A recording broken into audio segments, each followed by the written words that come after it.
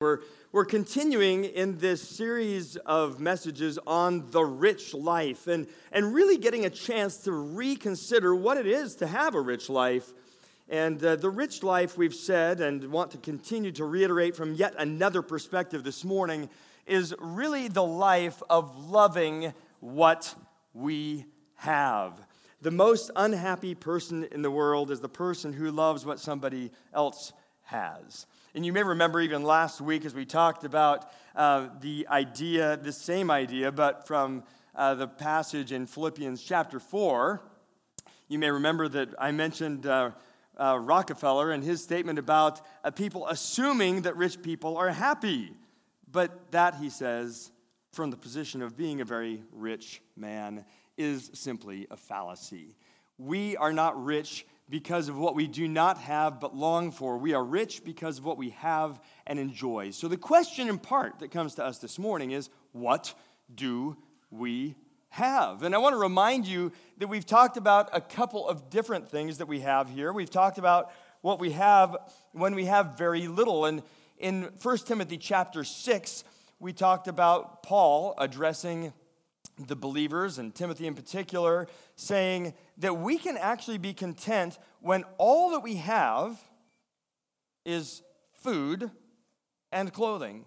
And he didn't say rich food and fancy clothing. He said, with the very basic essentials of life, we can be content. So we can be content in such a place when we have very little, when it is true that we are building our lives on that which is to come, on the life that is yet to come. And in that message, we talked about the fact that really in this very real sense, this life is an appetizer.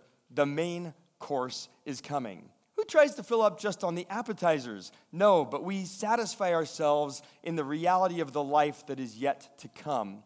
So we can love what we have when we have very little, even just food and clothing, by building our lives on the life to come. And last week we talked about the fact that we can love what we have when we have even less than little, by calling on the strength and provision of God.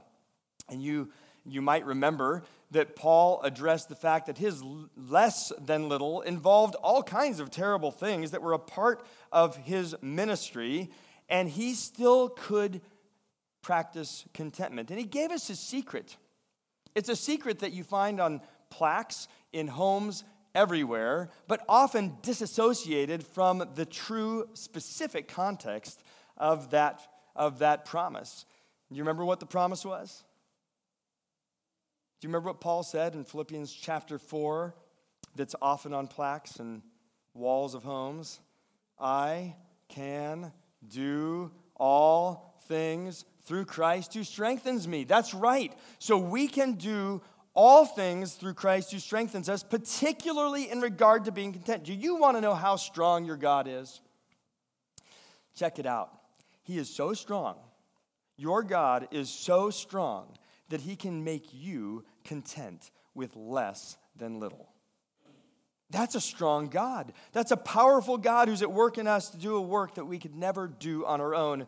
And you may remember as well that Paul said, that goes on to say that our Father has all the supply we need.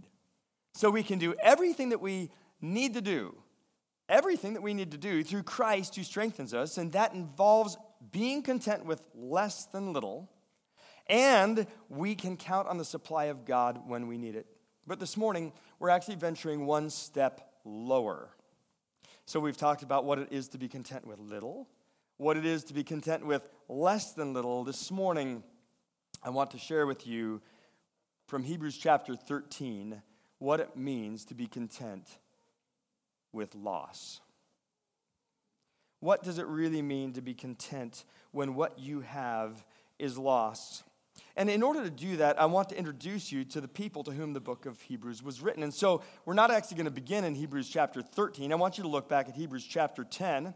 Raul and I did not orchestrate this morning, but he actually read the passage that is now going to be before us in Hebrews chapter 10, from which I want to introduce to you the Hebrews. And so Hebrews chapter 13 is where we're going, but we're starting in Hebrews chapter 10, verses 19 through 25. And let me read it one more time for you. Follow along and listen to who these people were. Who were the Hebrews? Verse 19, chapter 10. Therefore, brothers, since we have confidence to enter the holy places by the blood of Jesus, by the new and living way that he opened us for us through the curtain, that is, through his flesh, and since we have a great priest over the house of God, let us draw near with a true heart in full assurance of faith, with our hearts sprinkled clean from an evil conscience and our bodies washed with pure water. Let us hold fast the confession of our hope without wavering, for he who promised is faithful. And let us consider how to stir one another up to love and good works, not neglecting to meet together as the habit of some is, but encouraging one another, and all the more as you see the day approaching. Who were these Hebrew believers? Well, they were people who had a confidence so great, according to Hebrews chapter 10, that they were urged to enter the holy places. And you might notice that it's not just a statement to those people then. The author of Hebrews actually involves us. He says, therefore we have confidence to enter the holy places by the blood of Jesus. So we share a lot in common with these Hebrew believers who were confident or had the capacity to have confidence to enter the holy places. They share a lot of similarities with us in terms of their character, their temptations, and the needed remedy for that set of temptations. And you'll find here in verses 19 through 22 that there's a specific encouragement to these believers who have confidence to enter the holy places. This is what he says. He says, so draw near. You have confidence, so do it. Draw near to God in faith and purity. Don't just stand out in the cold. The temptation, I think, that we often face when we, who also have capacity by the grace of God and by the blood of the Lord Jesus Christ, that we have this ability to draw near to God, but we say, I'm going to try and work on my life first and then draw near to God.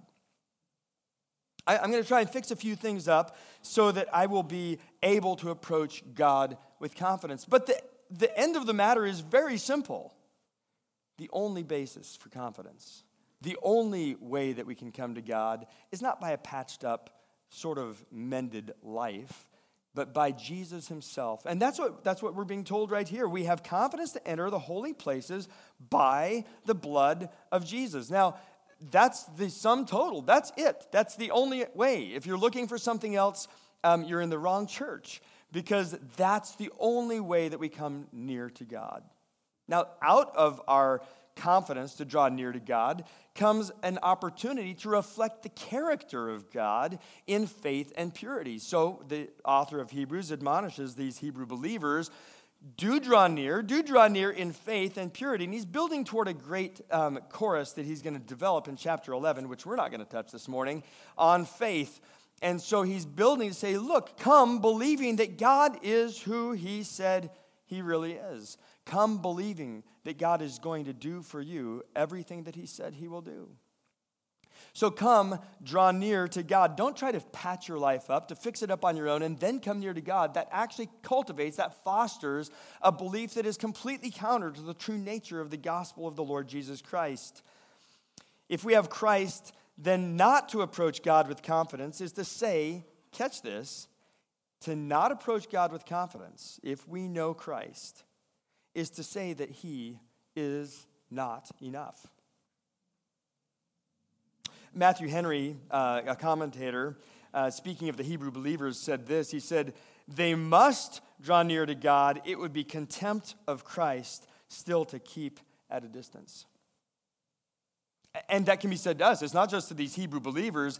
They needed to be bolstered in their confidence. They had the basis for confidence in the blood of Jesus to come near to God. Now the Hebrews author says, so do it. Draw near to God in faith and purity. Don't stand out in the cold. Come, draw near to God, and he will draw near to you. Practice the personal holiness, which is the evidence of God's work in you as you come. So draw near to God. That's who these people were. They were people who had the capacity to draw near to God, and the author of Hebrews says, so do it. But they also were people who needed to bank everything on the character of God. In verse 23, you read this in chapter 10, "Let us hold fast the confession of our hope without wavering, for he who promised is faithful." You know, your hope is not founded on your ability to keep your promises to God. Let me remind you that one more time.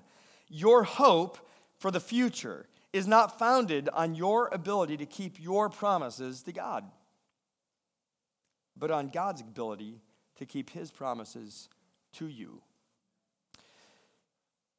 Who is your God?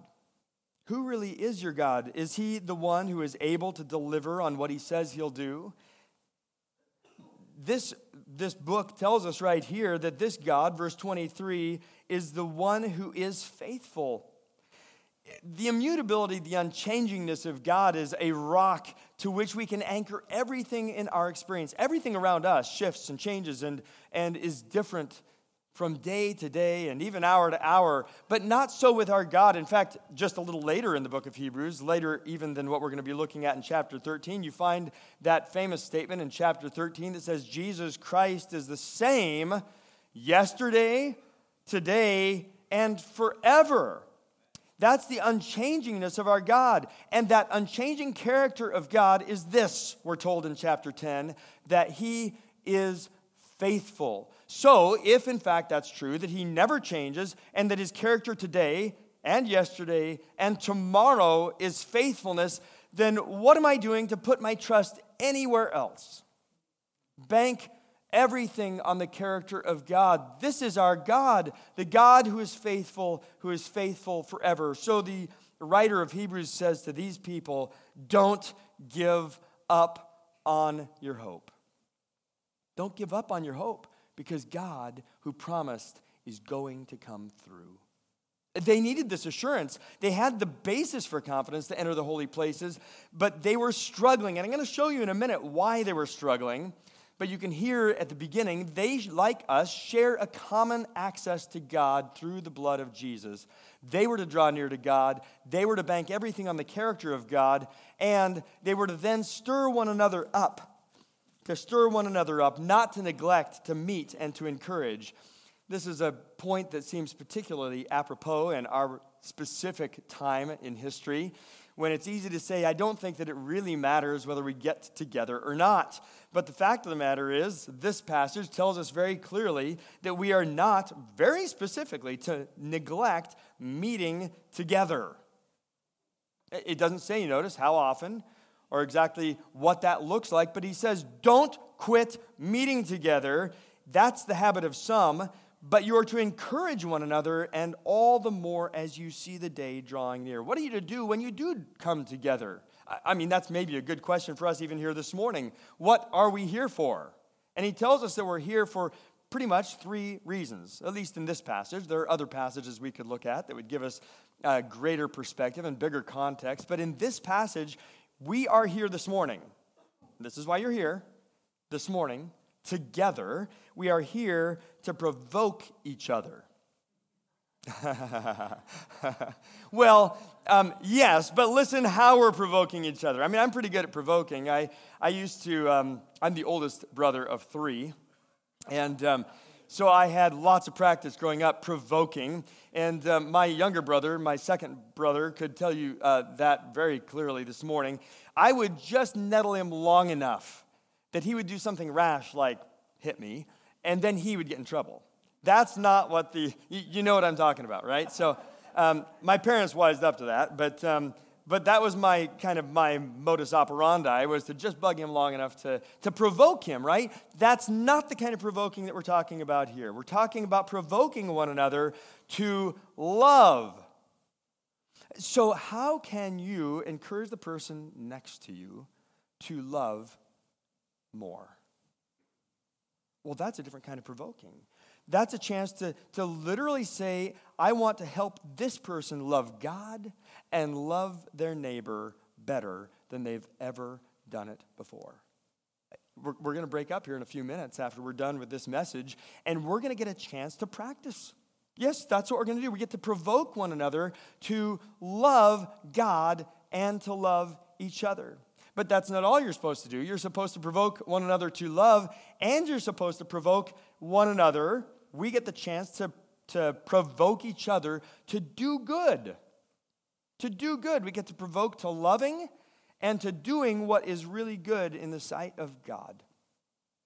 There's going to be chances. You watch. When we break up here in a few minutes, you will have chances. There will be opportunities before you to encourage someone to do what is good and right. It sometimes takes courage to do that. It really does, because they actually would like to do what is wrong, right? And what is bad. I mean, sometimes we do. I do. And so I need you to encourage me to say, no, Rob, do what is good in the sight of God. We all need one another that way. And that's why we don't neglect to meet together. So we don't neglect to meet together so that we can provoke each other to love, to good works. And this is how we encourage one another in light of the fact that Jesus is coming back. You know, if we neglect to meet together, we're kind of forsaking the idea that we're going to get to spend all of eternity together. For people who think they would like to just go and spend life as a hermit somewhere and love God on their own, they've kind of missed the point of what eternity is going to be all about.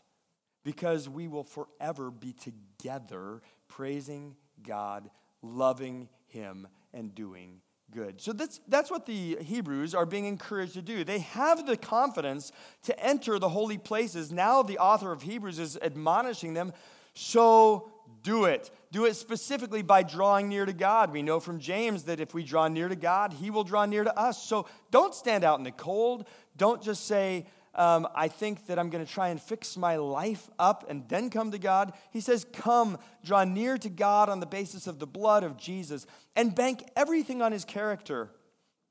His character is faithful and He never changes. And when you're doing that, stir one another up, remembering that Jesus is coming and that you'll get to spend all of eternity together forever. So really, the Hebrew believers had the basis for confidence. But as I said, they were struggling.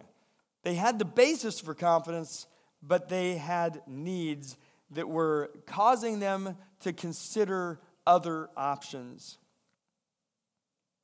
So, the author of Hebrews goes on in chapter 10 to say, keep your confidence. You have the basis for confidence. Keep your confidence and claim your reward. Let me read to you verses 32 in the same chapter, chapter 10, through 36. And this is what Hebrews says here. But recall the former days when, after you were enlightened, you endured a hard struggle with sufferings, sometimes being publicly exposed to reproach and affliction, and sometimes being partners with those who were so treated. For you had compassion on those in prison, and you joyfully accepted the plundering of your property, since you knew that you yourselves had a better possession and an abiding one. And this is what he says. You're catching what their condition is like, right? Not so pretty. That sounds like loss, right? Therefore, he says, verse 35, do not throw away your confidence, which has a great reward. For you have need of endurance, so that when you have done the will of God, you may receive what is promised. It's the maintaining and the keeping of this confidence that the author of Hebrews has in view when he launches into a description of the people to whom he's writing. So now we're hearing a description of their recent experience with suffering. And he describes them really overall as a people who know loss.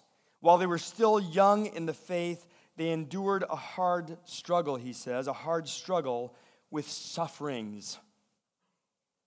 The idea of struggle is like an athletic contest. It could even be a combat that would mean death or martyrdom.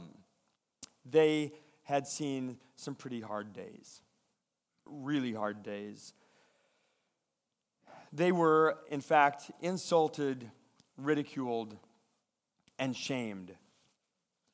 You might remember Psalm 42 and verse 3 and verse 10, when the psalmist is having his enemies cast in his teeth this statement, "Where is your God?" That's the kind of struggle that they were having here, perhaps, as they struggled to say, here we are, we're being insulted, we're being ridiculed, we're being shamed. Where is God? You hear just why then it's so important that they know the character of God and bank everything on his faithfulness, right? Because it would be easy to say, where is he? This isn't the first time, and the psalmist wasn't the only other time in which this kind of need arises in a very distinct way. In fact, you might remember Matthew chapter 27 and the Lord Jesus having those very same words cast in his teeth. They said to him on the cross, he trusts in God. Let God deliver him now if he desires him. For he said, I am the Son of God. Shame is really its own form of suffering and loss. Shame really is its own form of suffering and loss. I don't know if you've experienced shame before, if you've had the chance to taste of its bitterness, but there is something very unique about being mocked for what you believe, or mocked for the God that you trust, or mocked for misunderstanding of what people think that you believe. There is something very acrimonious about such shame. These people were insulted, they were ridiculed, and they were shamed for what they believed about their God. And God didn't stop the suffering. You're tracking with that, right? They actually went through the suffering. Now, God could have stopped the suffering, and he is faithful, but he did not stop the suffering. So now you can feel why the author of Hebrews is pressing them not to throw away their confidence. You have been through suffering. God did not stop it. Don't cast off your confidence just because you have experienced shame. But they were even further down the track of loss than that. They stood together with other people who were mocked or who were ridiculed or who were shamed. Now, it's one thing for someone to come directly after me and say bad things about me or about what I believe or about my God, but it's quite another to voluntarily align myself with other people who are being so abused. One of the most shameful moments in my high school career came from that very problem in my experience. I was over at a friend's house in Loomis, and Loomis is a neighboring town to Penryn. I know you all know those places, so that's why I'm telling you. Loomis, Penryn, the tiny, tiny dots on the map. Nobody knows where Loomis or Penryn is, but these tiny dots on the map. So I was over at a friend's house in Loomis, and there was a whole group of young people together, and our friends had a pool. It was Northern California, and so we were having fun in that pool. And as we had fun, as sometimes can happen, kids lose the perspective on what really fun is and start just, persecuting someone. And I happened to be the someone they decided to persecute.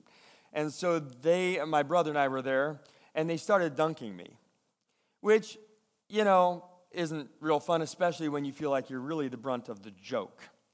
And I was a good swimmer, and I knew how to hold my breath, but it wasn't very fun. And my little brother came charging to my rescue and defended me. He lined up with me, even though I was obviously the guy who they were out to get. And so you know what they did next? They started dunking him. Yeah, that's right. And that's what it is to line up with people who are being insulted or ashamed. You get to participate in their suffering. I would like to end the story there and tell you that's all that happened, but here's what really the problem was. I, like Peter, when he was said to be, you must be one of Jesus' followers. He said, I don't even know who he is. I took my Peter heart right out in the middle of that situation, and so my brother running to my rescue, I'm the older brother, I should be doing pretty well here, right? And he runs to my rescue, he lines up with my suffering. They start dunking him, and you know what I did? Nothing. I let them just have him. that actually caused a lot of pain in our relationship, by the way, because that level of disloyalty, that level of unwillingness to identify with someone who is being shamed is really, really a major problem, not just in a family, but in the family of God. Now, these Hebrew believers had done differently. They had stood together, though it was not their particular shame or suffering. They had already had their own, but they also chose voluntarily to line up with people who were suffering so that the dirt of their rejection, in one sense, fell upon them. So they stood together with other people who were suffering and experienced the shame too. You can feel the kind of loss that they were knowing. But that wasn't all. They also welcomed the plundering of their property. In verse 34 it says, chapter 10, "For you had compassion on those in prison, and you joyfully accepted the plundering of your property. Listen now, since you knew you yourselves had a better possession and an abiding one." Did you see that it says, you joyfully accepted the plundering of your property? I'm always trying to preserve the things that I have. I am not looking to give it to someone who wants to just take it from me. When I was a boy, we had chests of drawers, and in those chests of drawers, we had one particular drawer that was allocated by Mom for all the stuff we wanted to keep that had no other home. It was a mess. We called it our junk drawer. My brother had one, I had one, and so our junk drawers, and about once a year, Mom made us clean our drawers. I hated it, because it wasn't that I so much needed the stuff that was in that drawer as that I didn't want to part with it. And the idea of cleaning your drawers, of course, was that you would part with some of those things or at least organize them, which we managed to stretch out into a days-long project. It was terrible. It was one drawer in a chest of drawers, and we made it a huge project. It was on one of those events that I remember running across probably a chocolate candy bar that I had been given the previous Christmas. And I'm a saver, and I had been saving this in my drawer. And, of course, it had been long since forgotten because it's in the junk drawer, and who even looks in the junk drawer except for to savor and to hold on to stuff? And so I pulled it out, having to go through the drawer, and I opened the candy bar, and I found that it had done what chocolate does when it sits long enough. It had turned to like a white powder. So I told my brother to lay down on the floor and close his eyes. We all like to save things. We like to savor things, and it doesn't always go so well. These people actually welcomed the plundering of their property. They said, this really belongs to God. We love our things. We value what we have. And I suspect that these people were no different in nature than what I am, because that's the normal state of the human soul. It was that they could see beyond the stuff to the treasure that really mattered. Stuff that wouldn't just decay. Stuff that wouldn't just rot. We've only really been burglarized that I can remember twice. And it was on one time when we were living at a different house than we currently live in. And we had been on vacation, and we came back home. Ella might remember this, I don't know. But we came back home, and someone had tried to kick the back door in. And we'd had it pretty securely locked, and so they had kicked pretty hard, but it had a deadbolt, and they hadn't been able to get in. They cracked the door frame, but they hadn't been able to get in. And so they had apparently resorted to another method of entry and had taken a firewood log that was outside and chucked it through the window. So we had glass everywhere, and the log was still in the house. And we went in to find the place in shambles, to find it just, drawers were pulled out, things were sorted through. But the only thing that we could find that they had actually taken was a jar of coins. I don't know if they were probably druggies, and so they were looking for money, and we didn't have much, so they took the only money that we had laying around, a jar of coins, out. And so it wasn't so much just the loss of it as it was the sense, as Melissa put it, of having been violated. Now, I want you to think of these people experiencing real loss, the plundering of their property, and the sense of being violated. And they joyfully welcomed it. That is an amazing description of people who really believe that what's coming is more important than what they have right here, right now. They were shown no respect. They were reduced in the eyes of their assailants to nothing more than a quick, easy way to get stuff. They were treated like they had no rights, like they were disposable, and they welcomed it. And that's not to say that they liked it. That's ridiculous. Even our Lord Jesus didn't like suffering. He didn't choose the cross because it was attractive. And like their master, these people welcomed being plundered because their stuff wasn't their treasure. They had better things, things that couldn't be stolen, just beyond the horizon of this life. That's who these believers were. Keep your confidence, the author of Hebrews says. Don't throw away your hope, because you are people who know loss. Now, I've actually told you all of that so that you would understand what you're about to hear in the full depth and gravity of it in Hebrews chapter 13. These are people who know Jesus and by his blood have access to the holy places. You're with me. That's the first thing we talked about. The second thing is that these were people who knew loss, and frankly, who probably knew loss in ways that you and I really have never experienced. Maybe some of us have, in certain ways. But they knew ridicule and shame and suffering and the stealing of their goods in ways that most of us will never probably know. They knew loss. And it's to these people that Hebrews chapter 13 is addressed. And in Hebrews chapter 13, as you turn there, if you'd like to follow along, we have a set of 7 staccato commands. Now, I'm not going to go over those 7 commands today. I have one command I want us to look at this morning. Just one command from these 7, and it's in verse 5 of chapter 13. And here it is. I want you to keep in mind, these are people who know loss. And it's to these people that the author of Hebrews says, keep your life free from the love of money. Well, they don't probably even have much money. But you know what's interesting? It doesn't take having money to love it. Right? It doesn't take having a lot in order to be able to love what you don't have. I think we get confused between the love of money and the idea of being rich. Rich people do not necessarily love money, and poor people do not necessarily disdain the things of this life. So while these people had, in fact, welcomed the plundering of their goods, that doesn't mean that they were free from the love of money. In fact, if you want an interesting illustration of this, just try going to the grocery store before dinner. You're hungry, but it doesn't mean you don't want food. I mean, even passing the broccoli aisle might make your tummy growl, right?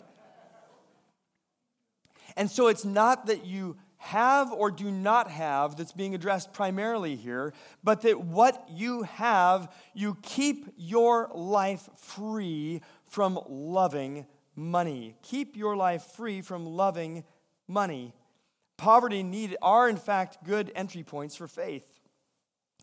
And James even tells us in chapter 2, verse 5, that God has chosen some of the poor of this world to be rich in faith and heirs of the kingdom. But poverty has 2 edges. It can either drive us to trust God, or it can drive us to try to accumulate enough so that we never need to experience such want ever again. That would be the love of money. And so we're warned here not to let the love of money get a foothold. We're reminded of what Malachi read to us this morning from the Sermon on the Mount. No one, Jesus says, can serve 2 masters. No one can serve 2 masters, for either he will hate the one and love the other, or he will be devoted to the one and despise the other. You cannot serve God and money. So keep your life free from the love of money. In other words, refuse to let money be your master. We labor often under the delusion that we can be our own masters. William Ernest Henley's famous poem Invictus captures that idea, expresses that belief that's inscribed often into our souls. He writes in one stanza of his poem, "It matters not how strait the gate, how charged with punishments the scroll. I am the master of my fate. I am the captain of my soul." That's pretty much a description of the Western ideal of freedom. But it's not the Bible's view of freedom. The Bible views freedom as being servants to someone or something in some way. In other words, from God's perspective, it's never that you are not a servant. You'll hear that resonating in places like Romans chapter 6. You were servants of the things which you formerly did, and now you are servants to God. It's not like you are not a servant now. No. We are all servants. The question is who it is or what it is that we are serving. Here the writer of Hebrews says, refuse to let money be the one you're serving. And emphasizing back again what Jesus said in the Sermon on the Mount. So the question has to be asked for us, by us individually, who really is my master? Jesus tells us that in the area of material goods, we have a choice. We can either serve money or we can serve God, but we cannot serve them both. So the author of Hebrews warns these believers who had experienced so much loss not to allow money to tell them what to do, not to let money tell them when to do it, not to let money tell them who they will do it with or how long they will do it. Don't let money be your boss. I wonder if we really stop and think about it for a moment, how often we let money be the primary driver in our decisions. That's essentially what we're being told here happens if it is your master. What is the primary driver in my decisions? Is it the money? I'm convicted right there. I stand convicted with you right there. Because often the primary question that I am asking is, what does it cost? Or whether or not it makes financial sense. Now, that is not to say we are not to be prudent, that we're not to foresee the evil and hide ourselves, as the book of Proverbs assures us, but that the primary driving, determining factor in our decisions is not to be money. It's to be the plan of God. If we love money, the number one thing we will consider when we make every decision is the money itself. If we are really truly servants of God, the number one thing we will ask is, what does God want? Now, remember what we just said in the previous sermon, that God has all the supply that could ever be desired through the riches that he has in Christ Jesus. If God orders something, will he pay for it? Well, yes, I believe that in theory. But so many times when it comes down to practical decisions of contentment, I actually think that if I don't scrabble for it, it won't come. The author of Hebrews says, refuse to let money be your boss. Don't let it be your master. Make sure that God himself is your master. God can supply all your needs according to his riches and glory by Christ Jesus. He's not going to run out of stock, and the supply chain problems will not hinder the delivery of his goods to you.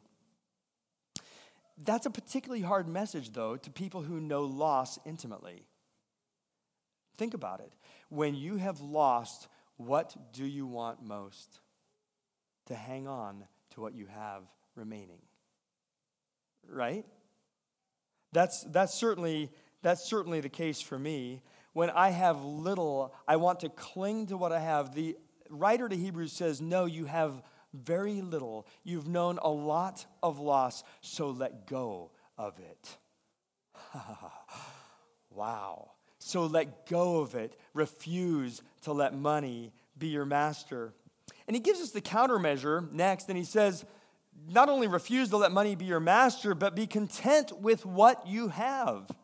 Be content with what you have. So these people who knew ridicule, who knew what it was to stand with other people who were mocked and shamed, even to be robbed of their possessions, they were to just be content with what they had. Now, to help us feel that a little bit more deeply, I want to remind you of the nature of loss, why it's so painful. Loss is so painful because it's irreversible.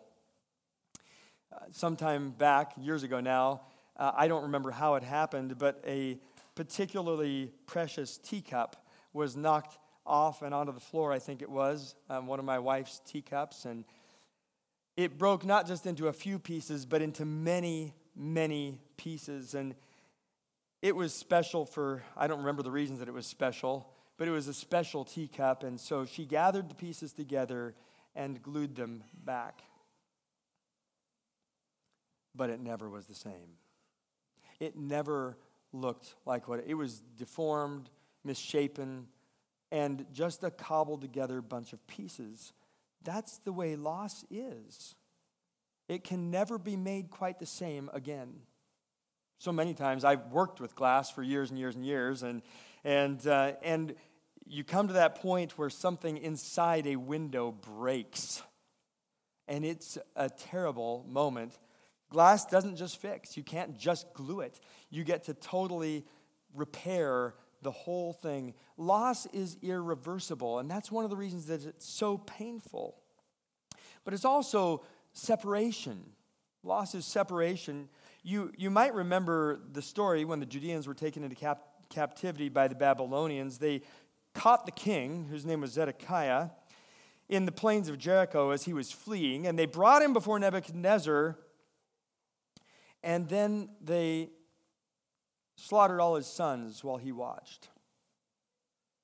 And then, to seal the memory forever, they put out his eyes.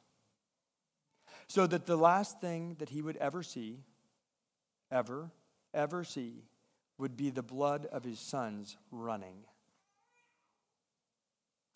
Loss is separation. Nothing Zedekiah could ever do in his wildest dreams or most hideous nightmares could ever bring those sons back. He was utterly separated from them by the loss. And loss is also something that pertains to what really matters to us. It's losing something of consequence. It doesn't matter so much if it's something of little consequence, but when it's something of real consequence, that thing makes a very deep stamp on our souls when we lose it. It's when something super important is taken from us that we suffer so deeply. I haven't often been scammed over the course of my life. That's not to say I couldn't yet be, but I have been scammed once. And it was at a particularly low point in my family's life when we were trying to start a business in a ridiculous occupation and had little kids to care for. And we were here in the Ferndale area.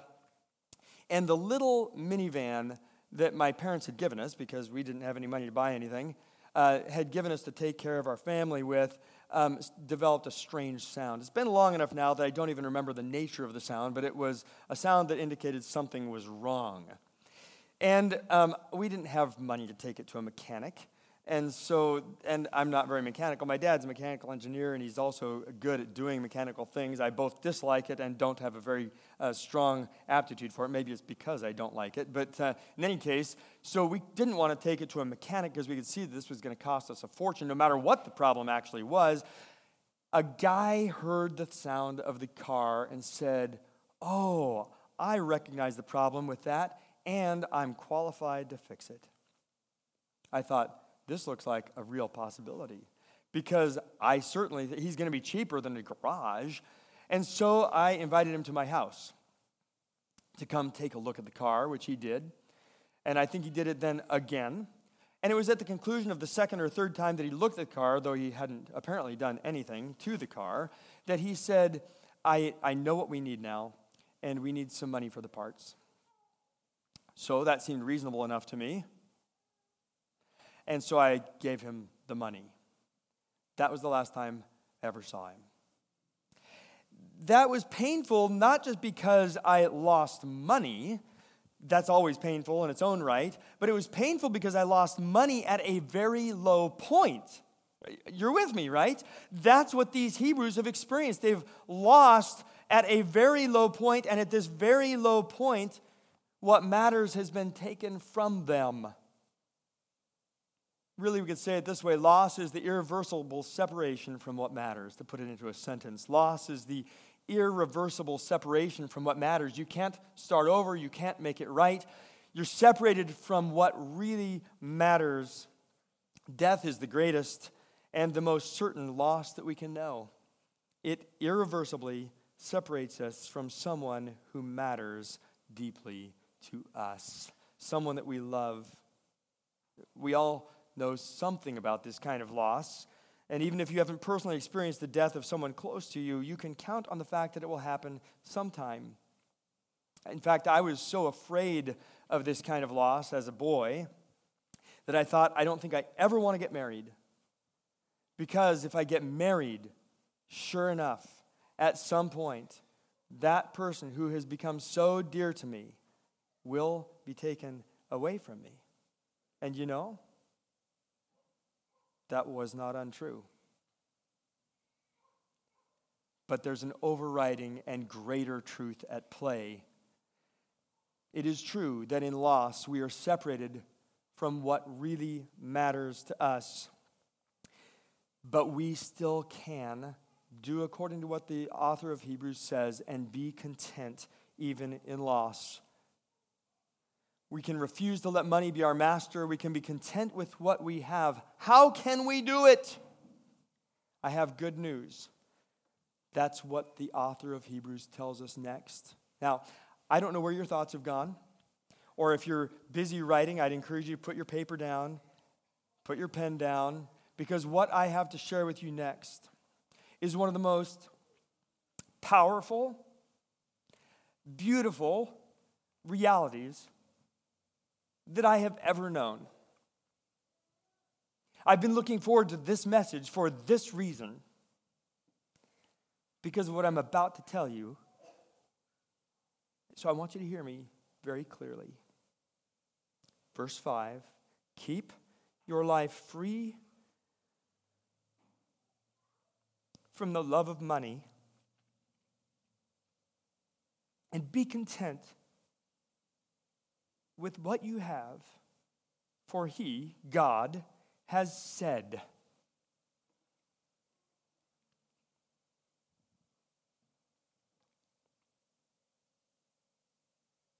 I will never leave you nor forsake you. So that we can confidently say, the Lord is my helper. I will not fear. What can man do to me? He has said, I will never leave you nor forsake you. At the point of your greatest loss, you have the greatest possible asset at your disposal. And not far away, not just a God who is in heaven, though He is, you have God who is beside you, who is within you, who promises, I will never leave you nor forsake you. And on that basis, you do not need to cast away your confidence, even in the position of loss. You can join the Hebrews in confidently saying, the Lord is my helper. I will not fear what man can do to me. Essentially, if we have Jesus,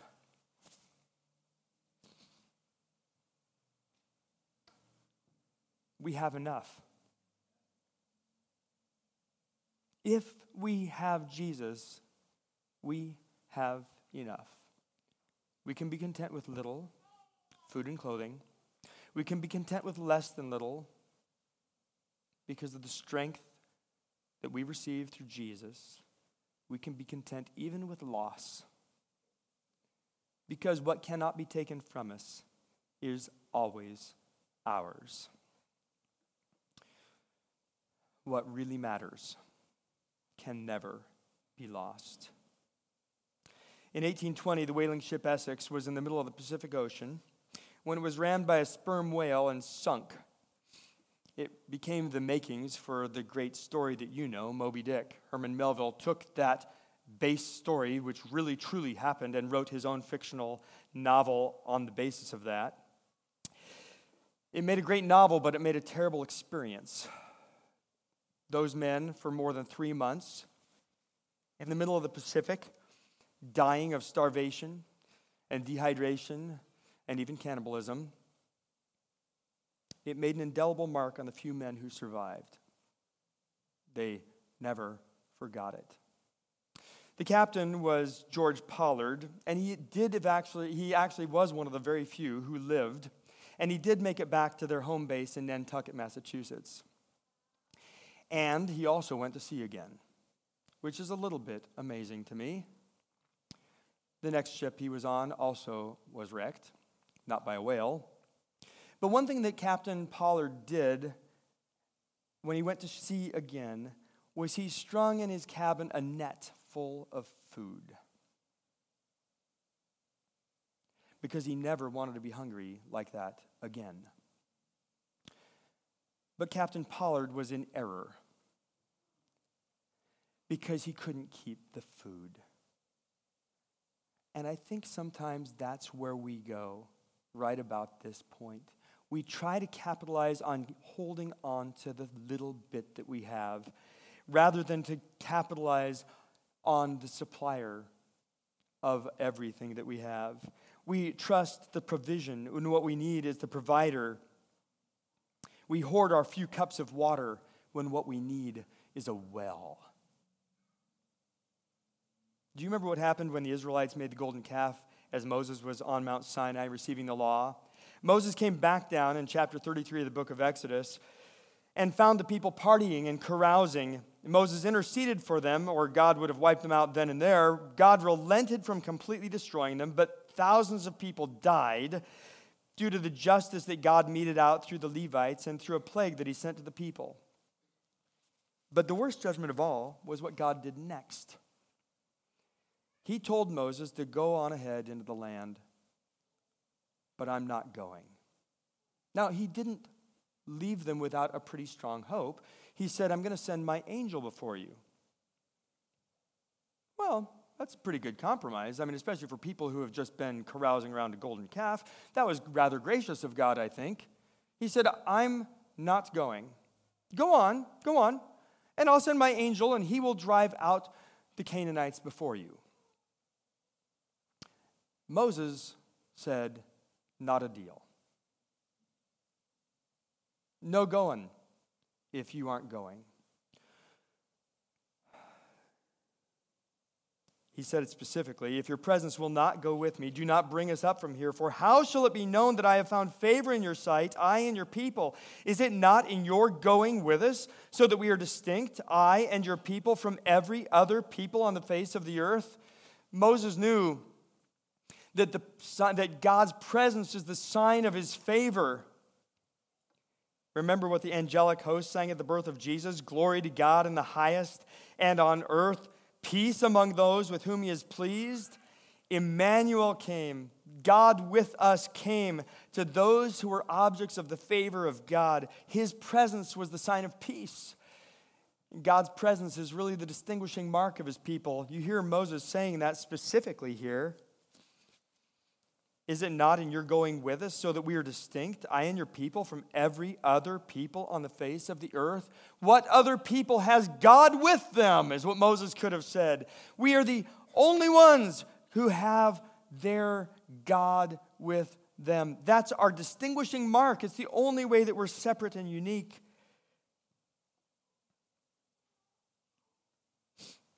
And so, we can go back to the book of Hebrews and say, since he has said, I will never leave you nor forsake you, that wherever you are, in whatever loss you're experiencing, in whatever difficulty you face, and some of them are pretty lonely, you are not alone.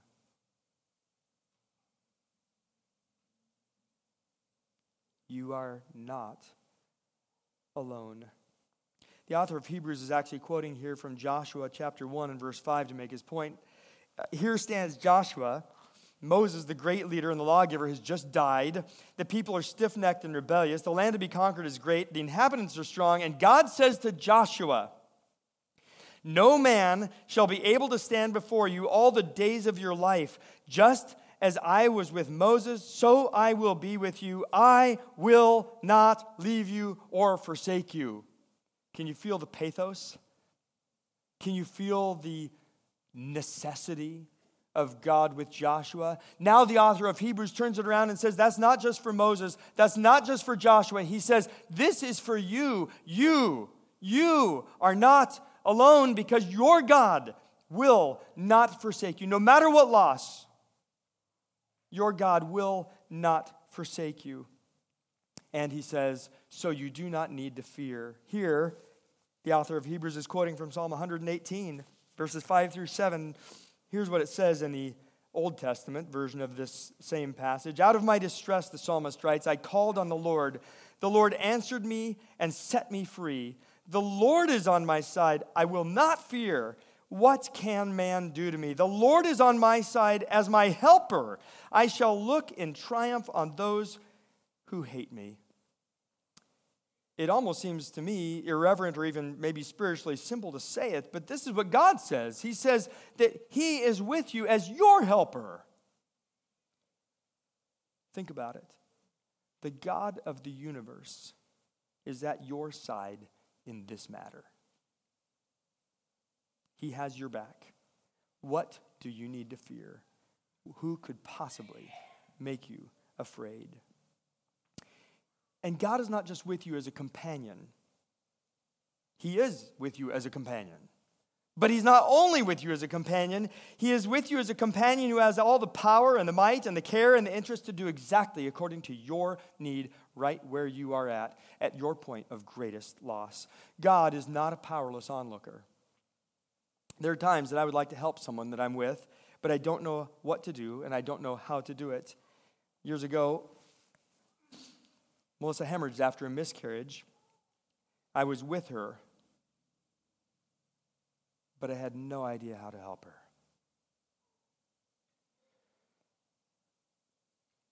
I was there, but I was powerless. God's not just a kindly, well-intentioned companion. He is the Almighty. He has the ability to deal with every one of your most difficult problems. He has the power to help you through your deepest losses, through your darkest valleys, through your blackest depressions. He can help you, and he is with you to do just that. God is not a detached spectator. Sometimes I don't really want to get involved with the people that I'm with. Yes, I'm their companion, I'm with them, but I don't want to get down to the dirtiness of their particularly messy situation. That's not God. God is with you to help you. He is up to his elbows in whatever trouble you face. He brings all the power of Almighty God to bear in your messiness, and he's not afraid of getting dirty in your ugliest problems.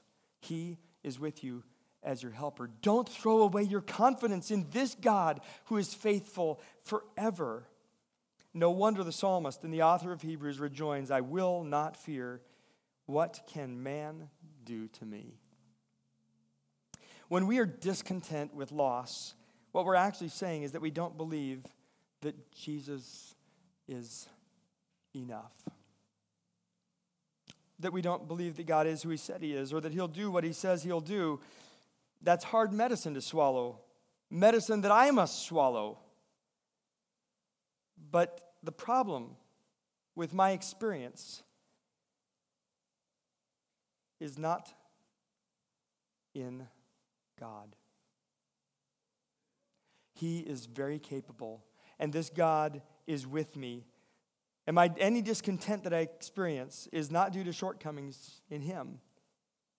He is with me to help me by all of his almighty power. Many years ago, back in the early 1990s, I had the chance to go to Russia several times. And it was on one of those trips. The first time we came across, we flew into Helsinki, Finland, and then drove across from Helsinki to, it was still Leningrad at the time, and now it's back to St. Petersburg, I think, unless it's turned back to Leningrad again. In any case, it was from Helsinki to Leningrad. We drove across the border. Now, if you want to see a border, the border with Finland and Russia is a good border to see because they mean business. There were literally soldiers marching up and down the line. Probably not so much to keep Finns out of Russia as it was to keep Russians from escaping to Finland. The bus was driven over mirrors, and somehow we got in. It was a tenuous time for Russia. I remember still being told on one of those trips, as things were changing for the country, that they said they had these bread factories that were state-run. And so these bread factories were the supply of bread, and people waited in very, very long lines to get their bread. But as things were changing, they said, well, at least under communism we had bread, because now they couldn't even count on that. This was a people acquainted with loss. On one of the trips, we ended up in Moscow, and we ended up having dinner with the pastor of an unregistered church. His name was Peter Peters. Peter Peters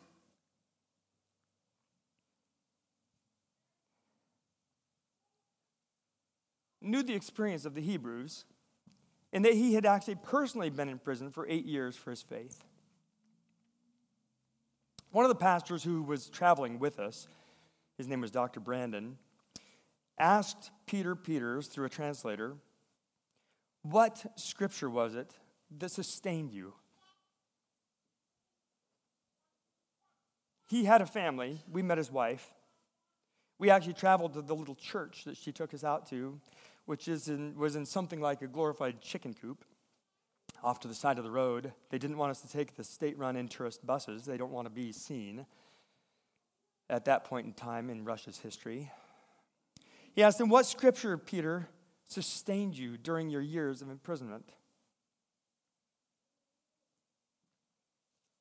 It's a good question. But the answer was better. Peter Peters said through a translator, it was not a particular scripture that sustained me. In all that loss, 8 years in prison, away from his family, it was a Russian prison, may I remind you? It was not a particular scripture that sustained me.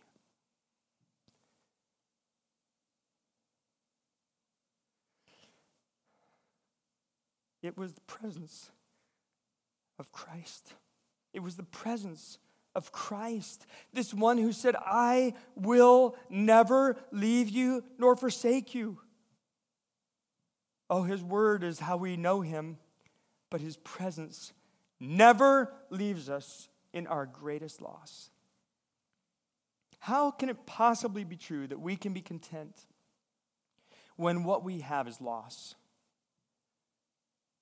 We haven't been in prison for 8 years for our faith, but we know loss. You know loss. I know loss. How can you be content when the very thing that matters most and has been irreversibly taken from you? The answer for Peter Peters, the answer for the Hebrews, is the answer for us. Jesus himself says, I, the God of heaven, will never leave you nor forsake you, so that we may confidently say, what can man do to me? I invite you to enjoy such contentment, and such a contentment that knows that if we have Jesus, we truly have enough. He has made you a promise. Do you believe him? Let's pray. Our Father in heaven, that you, our God, would be our helper, that you would be with us is something that's so astronomically amazing that we can't even begin to fathom it. And yet here we stand. Here we stand as people who have been made a promise by a God who is so faithful, who never changes. What you've said will come to pass. You will do according to your plan right now in our place of deepest need, in our place of darkest loss. Right now, you are with us. So we do not need to fear. We do not need to fear. And we can deliberately choose to be mastered by God, not money. And we can, in fact, be content with what we have. The real secret, we know, to truly being content is knowing that you are enough and that you are with us. Would you help us to carry that from here, we pray, that we would join with you, that we would lean upon you, that we would incline to you, that we would look for you in every circumstance, whatever the loss may be, for Jesus' sake. Amen.